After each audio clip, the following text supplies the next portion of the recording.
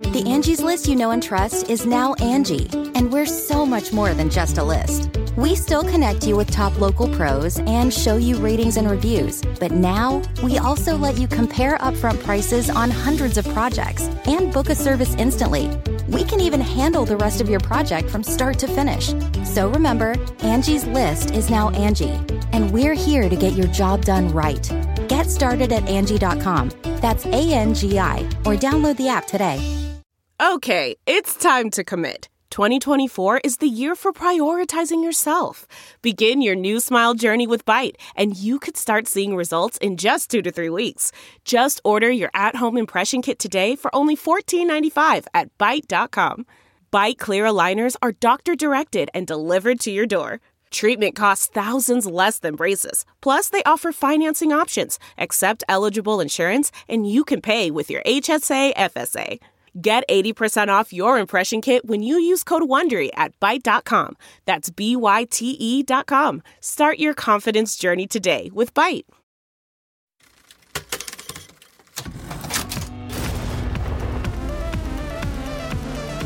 Money is changing, both in form and function. Money Reimagined is about the changing nature of money, digital currencies, and various topics related to finance, blockchain technology, artificial intelligence, and more. Michael Casey and Sheila Warren walk us through the dynamic and evolving nature of the global economy and the implications for businesses, governments, and individuals as they must adapt to new payment methods and technologies. Welcome to Money Reimagined. Hello and welcome to Money Reimagined. I'm Michael Casey. This week I am solo. So you are listening to us, and you can be listening to us anywhere. You can do so on CoinDesk Podcast Network or wherever you get your podcasts. And of course, if you're interested in whatever you heard on this show or any of our other ones, you can please let us know what you think of it by emailing us at podcasts@coindesk.com, subject line Money Reimagined.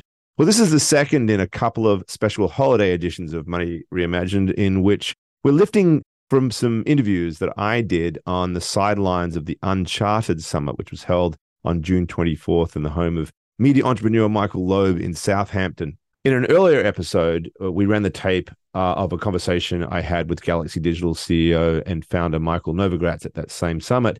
And for this one, we'll bring you two separate interviews, one with Sallie Krawcheck, famously the former head of Bank of America's Global Wealth and Investment Management Division, and another with Nick Mayer, who is a serial entrepreneur who's building some interesting new technology that works at the intersection of Bitcoin mining and carbon reduction.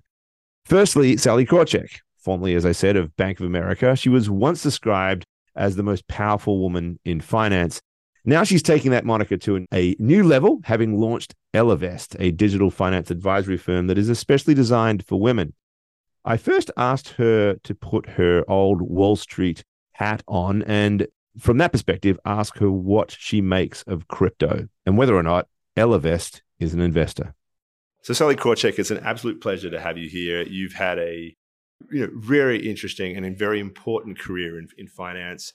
I want to get you to just look at the sector that I cover, that we cover at CoinDesk, crypto, from the mindset of somebody who has looked at it, has sort of taken a big interest in innovation and crypto being part of that, but from the perspective of somebody who really does understand finance. And we're going through a particular moment right now that is very interesting. As you would know, a bit of a regulatory backlash against the sector, some heavy actions taken by the SEC against large crypto companies. But at the same time now, the emergence of some big efforts by major institutions, BlackRock quite notably announcing that it was applying for a license for a Bitcoin ETF, Invesco, along with Galaxy, WisdomTree, and now, of course, Fidelity, Charles Schwab, and others launching a crypto exchange. All this seemingly within a much more regulated model. What is going on? How do you see all this playing out? And is it something that you see being a more of a mainstreaming, if you like, of this technology in this industry? First of all, thank you for having me. It's so terrific to be here with you at this conference on a pretty afternoon in Southampton. First of all, I think, crypto is at its core just a brilliant idea and something that, the world needs, could use overall. It's, as you said, the fight with the regulators is now happening. This tends to happen when unregulated things around money grow quickly, the regulators completely understandably want to have a look. The industry completely understandably pushes back and the battle wages. And it's not clear at this stage, where this is going to end up. As the CEO of Ellevest, we think about crypto as potentially being an investment for the women who invest with us. We have not yet invested in crypto. We would consider doing it. The investment case for us, though, was for it to be a diversifier for our investment portfolios. What we've seen over the past handful of years is it's been an accelerant instead. That when the stocks were up, it was up a lot more. Stocks were down, it was down a lot more, which frankly, I see these large investment management firms rushing into crypto, which is a very bullish sign, but we don't see the need to get into it as quickly. And quite frankly, our women investors are not, bugging us for it or asking for it, but are looking for more traditional portfolios.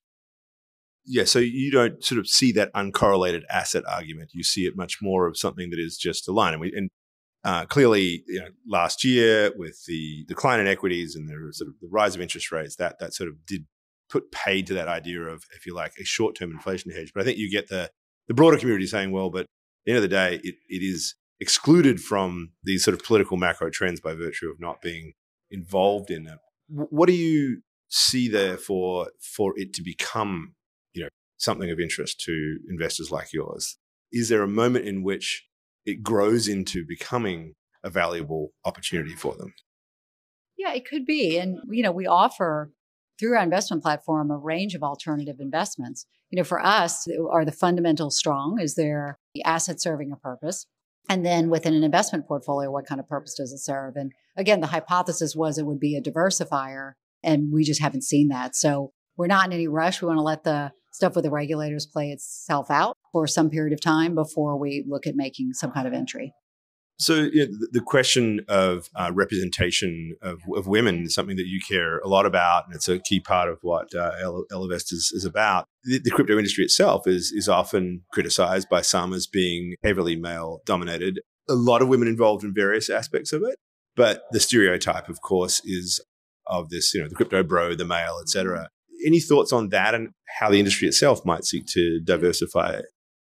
Well, you think about what crypto stems from: finance, heavily male-dominated; technology, heavily male-dominated; therefore, crypto, heavily male-dominated. Such as it ever was. I was at the conference talking earlier about how women and girls are socialized at young ages that were really not good with money, that we're not great investors. We're told all the time we're risk averse. We're told all the time we need more financial education.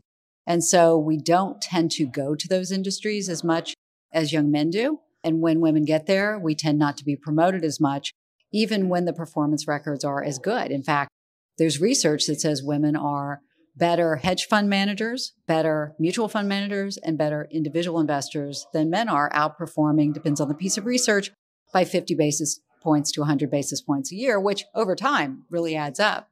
And yet 98% of mutual fund dollars in this country are managed by men. So it's like mind-boggling, because we think of ourselves, well, we're a numbers industry and we're a performance-driven industry, and therefore let the numbers speak to themselves and the cream will rise to the top. But in fact, that's not what happens. Indeed, there's even research that says that Black people, when they start their funds, the better the performance is, the less likely they are to be funded.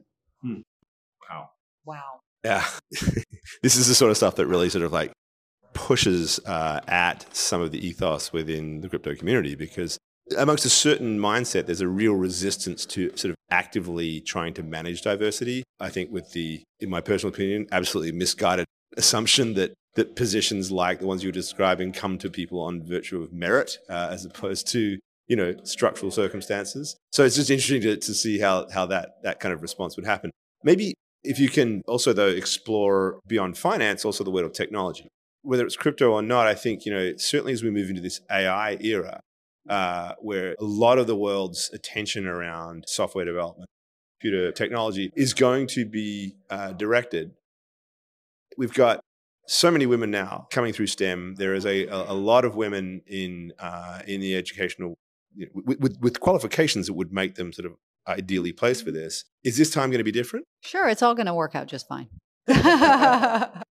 I hope so. The answer is I hope so. You look at young people, and they don't accept as given what I think our generation accepted as given. They're more questioning. They're a little more rebellious. Many of them are focused on equality. So I am hopeful. But, I would note that this is not in finance and in technology. It's not just a pipeline issue. I know when I got to Wall Street, in my analyst class, we were probably 40% women.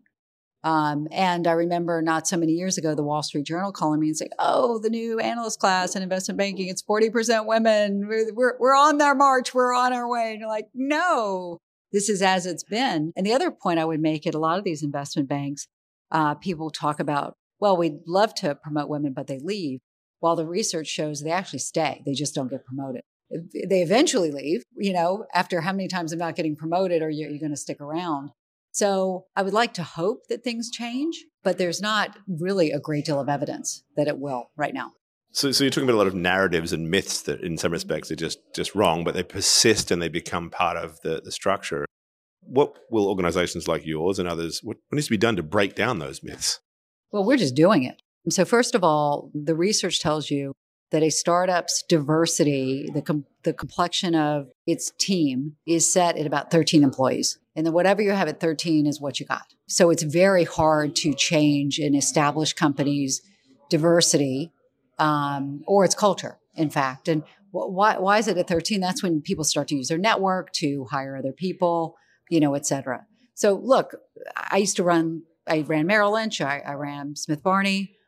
I could make change from there, but it was limited, or it was, wasn't complete. So I started Ellevest. I mean, if I want to have an impact, I was fortunate enough to be able to start a company. I saw a problem that we wanted to solve. I was able to raise the money. I was able to get the team. We were able to build a product. We are 85% women. We are 50% people of color. We're 20% plus LGBTQIA identifying. And we did this enormously intentionally. And what we believe, and I think it's playing out, is that overrepresenting underrepresented groups gives us a really significant talent arbitrage. We're able to bring in people who really want to be part of what we're doing. And is it playing out in the results, the numbers? Yeah. So you might have noticed the markets haven't been so good lately.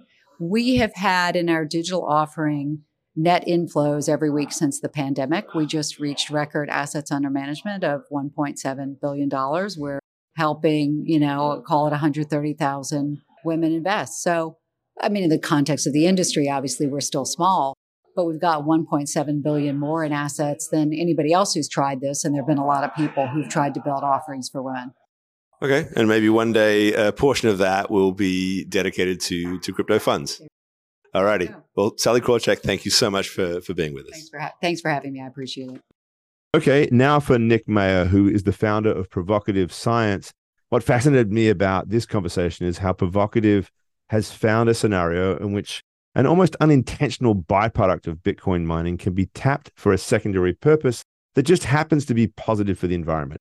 Alongside the more common idea that Bitcoin mining can be used to underwrite the development of renewable energy, Nick and his team are exploring using the wind output from ASIC miners to drive carbon capture solutions. Over to him. So, Nick, you have a really interesting, I would say, sort of secondary use proposition for Bitcoin mining. You're kind of solving two problems at once. Explain to us what the principle behind this idea you have for carbon reduction is, and how Bitcoin mining fits into it through your Provocative Science project. Yeah. So at some point, if we want to solve the climate crisis, we need to move the entire Earth's atmosphere through some sort of filter. I don't care if that filter is a leaf or the ocean, although I would prefer it's not the ocean, or if it's a man-made thing or whatever. We have to filter the entire Earth's atmosphere and move at least a lot of the CO2 out of it. So, that takes a lot of energy. And you have the entire climate world kind of thinking, well, how do we reduce the cost? How do we reduce the cost? And I just don't think thinking from a cost minimization perspective gets you anywhere. I'm a startup founder. I think about viral growth. So my thing was, hey, what produces lots of airflow, but also produces a lot of profit at the same time? And for me, it's kind of as a software engineer, it's pretty obvious, data centers. And specifically, Bitcoin mining is awesome because there's no sales cycle. You do the work and you get some cash. That's awesome. So we build data centers that are specifically optimized to move as much air as possible per dollar of revenue. And then we suck the CO2 out of that airstream and pump it underground where it stays. Okay, wow. I mean, I've walked through Bitcoin mining facilities and I felt the incredible amount of wind that is being created by these things. So I think I know what you're talking about. But like, how does this become profitable, right? I mean, as you say, carbon capture is not a cheap thing to do. What is the sort of the business model behind it, right? Because you obviously need the profits of the Bitcoin, but some of that's going to have to go towards the cost of actually doing the carbon capture. Yeah. So, I mean, you can kind of think of this as a fintech / business model innovation play, as opposed to like a chemical engineering or material science company. What's interesting about carbon capture is that the things you need to build a really big carbon capture facility are kind of the same things you need to build a data center. You need to transmit power. You need transformers to get the right voltage for whatever. You need fans to move the air. You need to lay cement down. You need to put buildings up. You need labor. That's all the same thing you need to build a data center. And a lot of these carbon capture companies, when they talk about cost, all those things are included in the cost. But for us, we're building the data center. So that can go all the way down to zero, really. And then the other thing is that, these carbon capture facilities are using electricity to spin their fans and run vacuum pumps to pull CO2 off. Because we're running a data center, we're using much more energy than any of these carbon capture centers are. And you'd think that would be a disadvantage, but it's actually really, really important because it means that we can basically finance this thing like a data center which is profitable, and people are used to writing loans for that. And you also have assets on hand. When you buy computers, it's not useless equipment you can resell in the worst case. So what's really important is you have two systems that kind of need the opposite thing from each other. The carbon capture needs airflow and power, and also needs you to CapEx. You need to be able to spend a lot of cash, and the data center side really solves that. So all we have to do is break even on the airflow, which also means we can use older Bitcoin miners that people are getting rid of because we don't need to make profit margin on that. We just need to break even. So that's a big deal. So one of the things I love about this is it is this sort of this dual purpose idea, and it's getting your head into a different place. And I think this is one of the biggest problems that we face, both within the crypto community and within the environmentalist movement, is that everything is seen in a very linear way. Like, it really doesn't matter in the model you're talking about whether you personally think Bitcoin is valuable or not. It is the fact that there is demand for it that drives this value proposition. So you just take it as a given that there's a lot of demand for Bitcoin, and I will find a way, therefore, to finance this thing in a profitable way. I find, though, that the problem when you do that is people say, well, but it's terrible. There's no use to it, and it's like crypto bros, and it's all these things. And that they may or may not be good arguments, but at the same time, there's just this fact of the presence of Bitcoin and Bitcoin demand that seems to me like we need to be picking up on that. And I feel like the crypto community as well really just sort of like they fixate on crypto as money and this big argument about whether or not it's better than Ethereum and so forth. What I feel like needs to happen is just like step back and just recognize the existence of this system, of this powerful force. You've sort of been floating around this space for a while. I mean, how do you think of this almost philosophically? It's a fantastic question because I'll tell you what I wish people did. I wish people in the energy and the climate and the crypto movement were just a little more intensely practical. So for us, we have a goal. We are trying to filter the entire Earth's atmosphere. I want to solve 5% of the climate crisis. I want to be removing 1 billion tons of CO2 per year. I will do whatever it takes to generate the airflow required to do that. And there's not enough venture capital or sovereign wealth money in the world in existence to spend the money required to solve the problem. You need to make a lot of revenue. I will make that revenue by Bitcoin mining. I'll make it by buying NVIDIA GPUs and renting space out. I will make it by filling up container ships with modules of carbon capture stuff, floating them across the ocean and using the trade winds to run air across the things. I just don't care. And I wish everyone kind of thought that way because I feel like, to your point, Bitcoin exists, it's super useful, and we stopped arguing about it and using it as a force for good, say underwriting renewable energy projects or consuming methane out of landfills or all the things we talked about. There's incredible use cases for this stuff if we would just shut the hell up about all the downsides of crypto. Nick Mayer, thank you so much. Really interesting. I'm so glad that we bumped into each other and were able to catch up after however many years it was since we last saw each other. And thrilled that you are doing this really innovative way of dealing with Bitcoin. Thanks so much for your time. Thanks for the convo. Okay, and that's all we have for now. Listen to us weekly on CoinDesk Podcast Network or wherever you get your podcasts. We would love to hear from you. So do tell us what you think by emailing us at podcasts@coindesk.com. Subject line, Money Reimagined. Come back next week when my co-host Sheila Warren will be back online with me. Bye for now. You've been listening to Money Reimagined. This episode has been produced and edited by Michelle Mousseau. Our executive producer is Jared Swartz. Our theme song is Aida by Neon Beach. Download wherever you listen to podcasts and leave us a review. If you have any questions or comments, we would love to hear from you. Please reach out to us at podcasts@coindesk.com, subject line, Money Reimagined. Or you can reach out to me directly at Michelle with 1L at coindesk.com. Thanks for listening.